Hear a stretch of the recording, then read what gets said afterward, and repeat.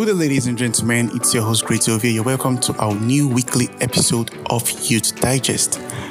This is a continuation of the episode last week, which we had a technical issue. Yeah, I recorded and I found out while I was editing that my voice wasn't recorded. Not like all of them, like part of my voice. And I talked for close to, if not more than 30 minutes. And when I found out I was not in the edit, I was really heartbroken and disappointed because I didn't expect it to be like in that way. But that's not the issue right now. Have you ever wondered why people behave or act differently to others? Like, why is this person different? Why am I different from this person? Why do I think differently to this person? Like, have you ever thought of that kind of thing? Have you ever thought of that? It all comes to the essence of temperament. Like, temperament has a very big way. It's broad. It's at first, if you know a lot about being an introvert, being an extrovert, you have like little idea about it. But having those temperaments, having understanding about those temperaments goes a very long way. So in this episode, I'll be talking more on the other three because I believe I talked a bit about choleric before my voice went off in the previous episode. So I'm going to be talking about the other three today. So just sit back and relax as I bring to you the main section of this episode. Don't worry, you're going to enjoy it, I promise you. If you don't know your temperament, if you don't know which is yours, no matter how many, if for example, some of you might have traits of all temperaments, but out of those four, there are two that are dominant. So just listen, take your notes, and just listen and take a listen to whatever you're going to listen today. And I believe you're going to have a very wonderful time listening to this episode. Thank you very much.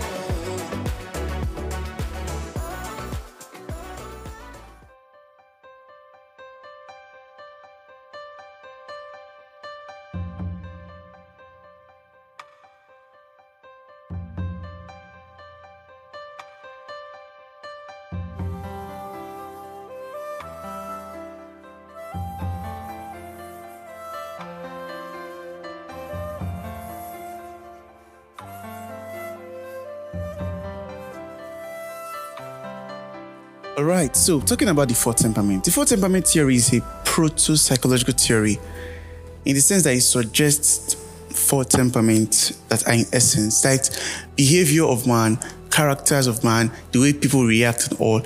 They are all comprised of what? The four essence. That's the sanguine, the choleric, the phlegmatic, and the melancholy. If you had listened to me last week, you know I talked about the choleric. I gave you some insights, and I think I stopped in the weakness of a choleric. What are their weaknesses? I said the choleric, they are cool and unemotional. They are self-sufficient. Even though they are dying, even though they are helpless, they don't have anything that could save them at that moment. They prefer to do it on their own. They don't really like being offered help. They feel it as being inferior. Like if someone is a choleric and you find that this guy or this lady is in need of help and be like, we offer to help her or help him, you'll be like, no, I can't take care of myself.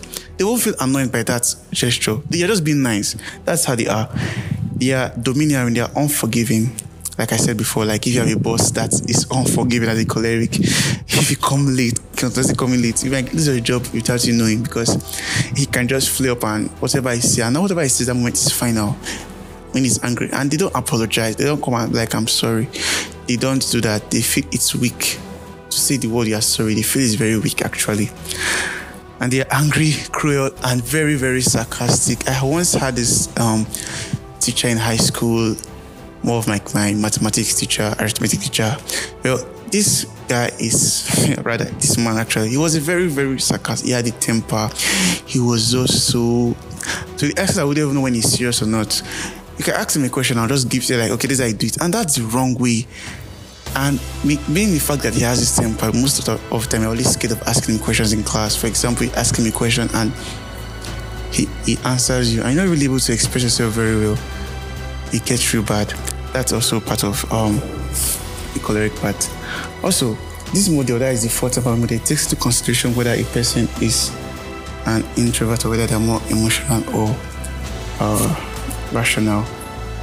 it can determine how someone actually behave and react in.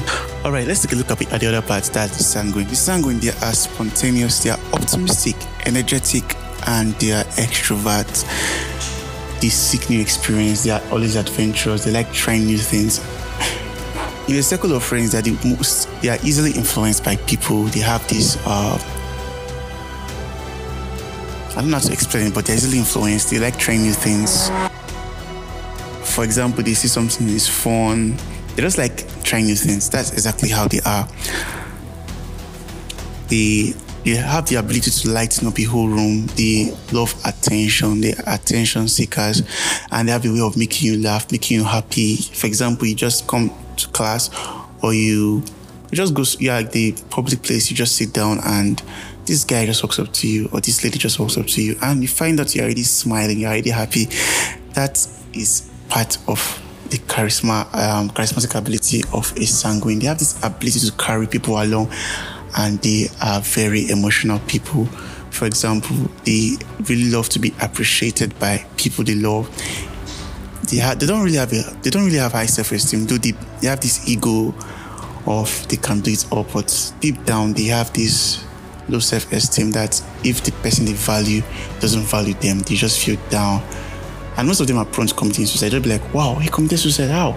Most celebrities that commit suicide, like you find that this guy killed himself, this lady killed himself, is all part of being a sanguine. Maybe whatever person they value the most, they didn't see anything special in them, and they became so depressed. The way they are happy, they can be happy. The same way they can be very, very depressed. That's all. And also, we have the phlegmatic. Oh, I haven't talked about the weakness of a sanguine. I gave you part of it. They get depressed easily. They have mood swings. They have poor planning skills. They are very impulsive. They do things on impulse. They don't think before they act. They act before they think. When they do something, they start thinking about the consequences later on. For example, I can think this guy in the Bible, Judas Iscariot, I feel he's a sanguine actually, because, he did what he was told to do. He didn't think it through. He thought it was all going to go well, but he didn't think it through. So I think about that. I see him as a sanguine. Also, you also see Apostle Peter too. He's a sanguine. The time when Jesus was like, you're going to die with him. You're going to do all that. You're going to do all that. He didn't think about it. He didn't think about his life. He didn't think that he's going to actually escape. After he told Jesus all the stuff that he's going to die, he's not going. Just to know you're going to deny me. He even denied it that he's not going to deny Christ. But guess what happened? At the exact time Jesus said Christ said that, Mr. Peter denied Christ. So sanguines, they tend to act more than they think. Then you have the phlegmatic. These guys are the most obedient of all temperaments. They are very calm. They are very slow to anger. Before you see a phlegmatic flaring up, means you have overdone, you have passed your full. Phlegmatic, they are people of peace. They love quiet, they love serenity, and they are very good listeners. They are very good in the sense that they don't like talking themselves. They don't like opening up to others, but they are very accessible to open up to. They make very good counselors. They are able to understand your plight. Just by looking at you, they can understand this is what you're going through, and they have the exact thing to say to you to make you calm. And now, remember I said the sanguine has the ability to make you cheer up and all that. They can console, they have empathy. But a phlegmatic, they have empathy too also, but they tend to be more rational than emotional. They look at things rationally. Though they still tend to bring out how you feel first, but they don't allow you to cloud their judgment when dealing with people. Phlegmatic have trust issues. They hardly trust people, and they are stingy. If you want to get a phlegmatic to work for you, don't appeal to them, appeal to their common interests. Upon all those bad facts I said about them being stingy, they are very efficient. They work very well under pressure. If you are a sanguine, a leader, I would advise you to get an assistant as a phlegmatic, or if you're a sanguine, you're a man, get a woman that's a phlegmatic, so that the phlegmatic can counter your impulsiveness, your poor planning skills, and all of that. That's a very, very good combination, a sanguine and a phlegmatic. Like I said, they rarely open up, and most times they're taken advantage of in relationships, in their career, workplace, because they don't really have this They don't really like opening up, especially if it's going to cause conflict. They love to avoid confrontation at all times. Anything that will make them come to the spotlight, they really tend to avoid it because they don't just like it. They prefer being behind the scenes. Like if you look at it, they mostly choose jobs that don't allow them to interact with people. Most programmers, most computer gurus, most geeks, and all those other parts, they are mostly phlegmatics. You don't see them in humanities departments. You don't see them in medical wards department. They can be pharmacists also, but now I think pharmacy also has a new a branch called clinical pharmacy where you have to interact with the patient. But I doubt any of them is going to work in that branch. Then we have the rich one. Yeah, I belong to this part. The melancholy. They are calm and poised. On default, they are very calm and poised. You don't see them gyrating, jumping, shouting. They have this cool demeanor, this vibe. You get this cool, calm vibe from them. They are just quiet on default, but when they are with their friends, they can be different. The same as the phlegmatic. A phlegmatic has a very good sense of humor. They are very funny people. There's this girl that I had in my department. I said it's in the department actually, but yeah. She's a very quiet person. Like when I knew her at first, she was very, very quiet. She doesn't talk to people. She doesn't like people per se. And that's just how she was. Then along the line, me and her started talking, started getting close. And I found out she was actually very funny. Like anytime we talking online, most of the time talk online, she doesn't like talking in public, talking face to face, talking online or chatting rather. And she's very, very fun. Like this very, very high sense of humor. Like I like, wow. So yeah, I told you, a very boring person. That's one thing most people are sentimental about. People that are very quiet are boring. Come on, give them a chance, talk to them, and you find out that they're very, very open and all. Yeah. So back to melancholy. They are very calm and poised. They value respect, honesty, and loyalty. That's the 3-word short for a melancholy person. Melancholics, they are very respectful, even if they are older than you, even if you don't have anything. Even though they have more than you, their network is more than yours, they value respect, and they respect you so that they themselves can be respected. That's one of their virtues. They are very honest. They rather not tell you anything than lie to you. And if you lie to them and they find out, they might never ever find it easy to forgive you or forget what you did. They also have trust issues like phlegmatic, but compared to phlegmatic, a melancholy can really open up selectively, and they hardly forgive also, and they are very loyal. If you're a girl, you're looking for a boyfriend, I'm not advertising myself, be cool. But if you're a girl, you're looking for a boyfriend, like go for either a melancholy or a choleric. Why did I say choleric? Choleric, they know what they want and they go for it. Yeah, a choleric knows what they want and they go for it. And also, a melancholy, they have a very small inner circle there, and they tend to put a lot of energy and effort into their relationships because they don't make friends easily. They hardly make new friends. And so the little ones they have, they cherish them, and yeah, they are loyal to them, they respect them, and they are honest with them. But when they are hot in a relationship that they value so much, they build a wall of protection. That is, they just cut everyone off. They just want to be alone. They just want to have their alone time. And studies have shown that melancholy ladies, they are very hard to win over. Especially if you win them over and you just do a mistake once, they'll forgive you, but they might hardly trust you ever again because you betrayed their trust. And also, they are very, very, very strong, rigid idealists. They are idealists and they are perfectionists. That's whatsoever they do, they love it to be in high quality, and they expect high standard from people they are around, and they also aspire on themselves. And they feel that when they are taking out an activity or doing something, they feel that they should finish the activity before the rest. Like they just have this high standard, and at times it's very, very high that they often struggle to keep up with it, and they expect others around them to do the same, which causes disappointment in relationships. Most also, melancholy also don't really enjoy relationship also because of these traits in them. They expect their partner, their ideal partner, to be this, to be that, to be them, and they themselves are struggling to be like that, and they can't be like that because they haven't because that's not the person is. They expect everyone around them to be perfect. the way they be. If you ask them now, for example, you are talking to a melancholy and you want to get their attention, like you want them to really open up to you, ask them this question: what's your dream of this? What's your ideal version of this? Anything to do with dream and ideal or fantasy, they will open up to you and they'll start talking, and you'll be like, wow, that's just how they are. And as I would say it. So I'm going to talk about the weaknesses of the melancholy and the phlegmatic. I think I've talked about the sanguine already. But I'll just talk about the weaknesses of the sanguine, choleric, and the sanguine, the melancholy, and the phlegmatic.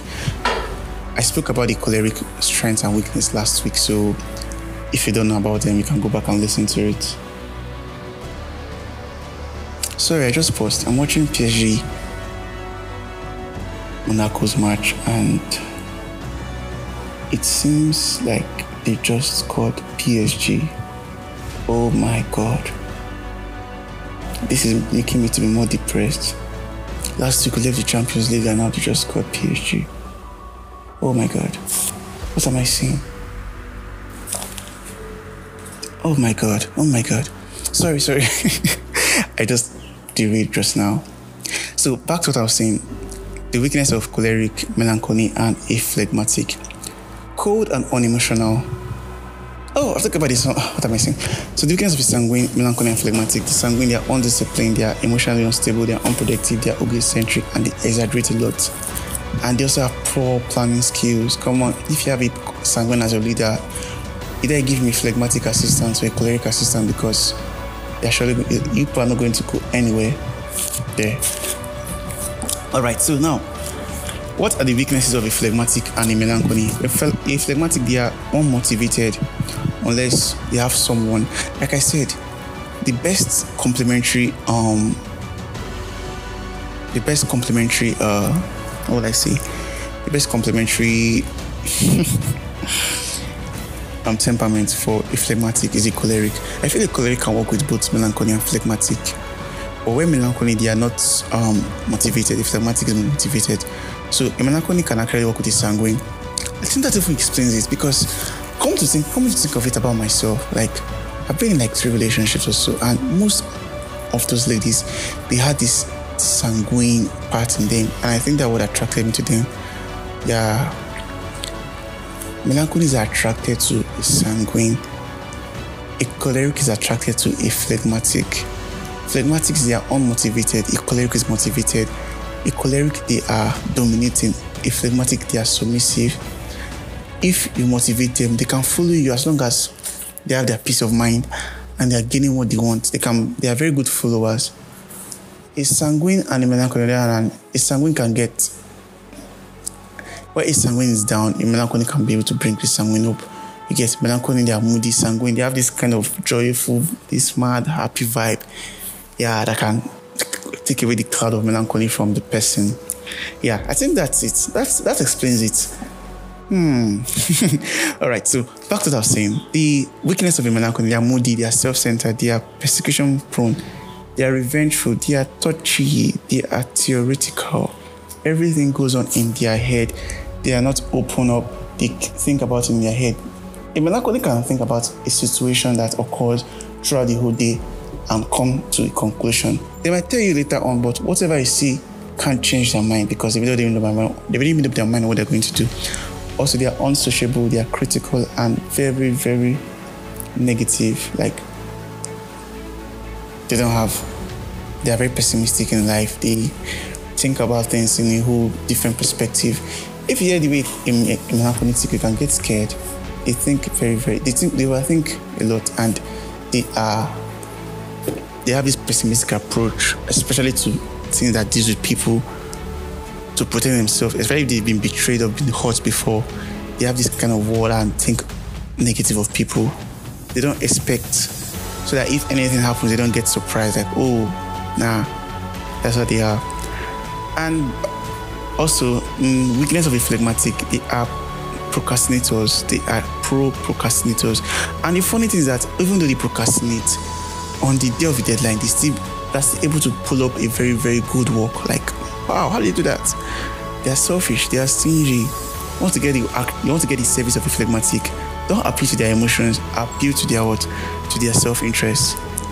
In cases where you see the melancholy that is empathic and all touchy, emotional, the phlegmatic is like that. They think about you might think they are quiet and dumb, but no, they also think too, but they think about their self a lot. They are very, very selfish. They're self-protective. If they find out, no matter how close you are to them, they find out that you are toxic to them. No matter how close you are to you, no matter how special you are to you, they can cut you off in an instant. That's how they are. Also, they are indecisive, they are fearful, and they worry a lot. Melancholy doesn't worry. Melancholy just gets moody about it, but a phlegmatic can worry a lot, and they are fearful. They don't prefer being in the spotlight. They prefer being behind the scenes. You also can see them. You can see it in their choice of profession. Also, the jobs they do, they don't really do well in humanities department, but I feel they do well as counselors because they have this ability to read emotions. Like, they are very good analysts. They really do analytical work very well, more than a melancholy. Melancholy is more of a talented, calm person, collected person, a judgy person. But a phlegmatic, they are analysts. Unlike if the melancholy that is more of a judgy, they just give decree. They just judge people based on their observations. But a phlegmatic, they really analyze the person to the depth of it.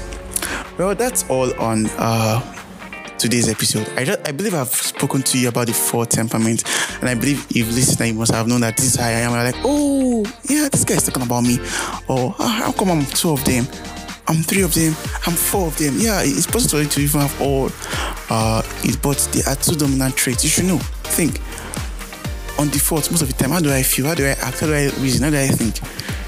At most, there could be 2 of them. I'd be like, okay, yes, this is exactly how I am. So, well, I hope you have listened to it. I know you already know your temperament, and I have a book for you, which I'm going to tell you to get also. I read this book too. I talked about it in the previous episode by Tim LaHaye, Why You Act the Way You Do. It's a very, very big self-enriching book. I read this book in high school, and since then my life has not been the same when it comes to analyzing people. That's helped me a lot, and I believe it should help you too if you don't really know much about it. I'm thinking of introducing something monthly, that's the Know Thyself series, which will be talking mostly about personalities, about a person, about perspective of people, yourself and others. I have material coming up which I'll be bringing it monthly, probably the second Tuesday of every month. I'll be talking about it. That's the Know Thyself series. I hope you actually had a wonderful time listening to this episode, because I sound stressful and hot. Come on, PSG is collecting 1-0 from Monaco. And this is Sunday. I'm making this recording on a Sunday, and the match is on right as I'm talking to you right now. And it's just so heartbreaking. Well, what to do? In everything, you've got to move on and forget about the frivolities. But I feel something's going to work out well for them, sure. Let's just hope. All right. Thank you for listening to this podcast episode on You Digest. I remain your host, Great Ovie. Have a wonderful week. I love you all.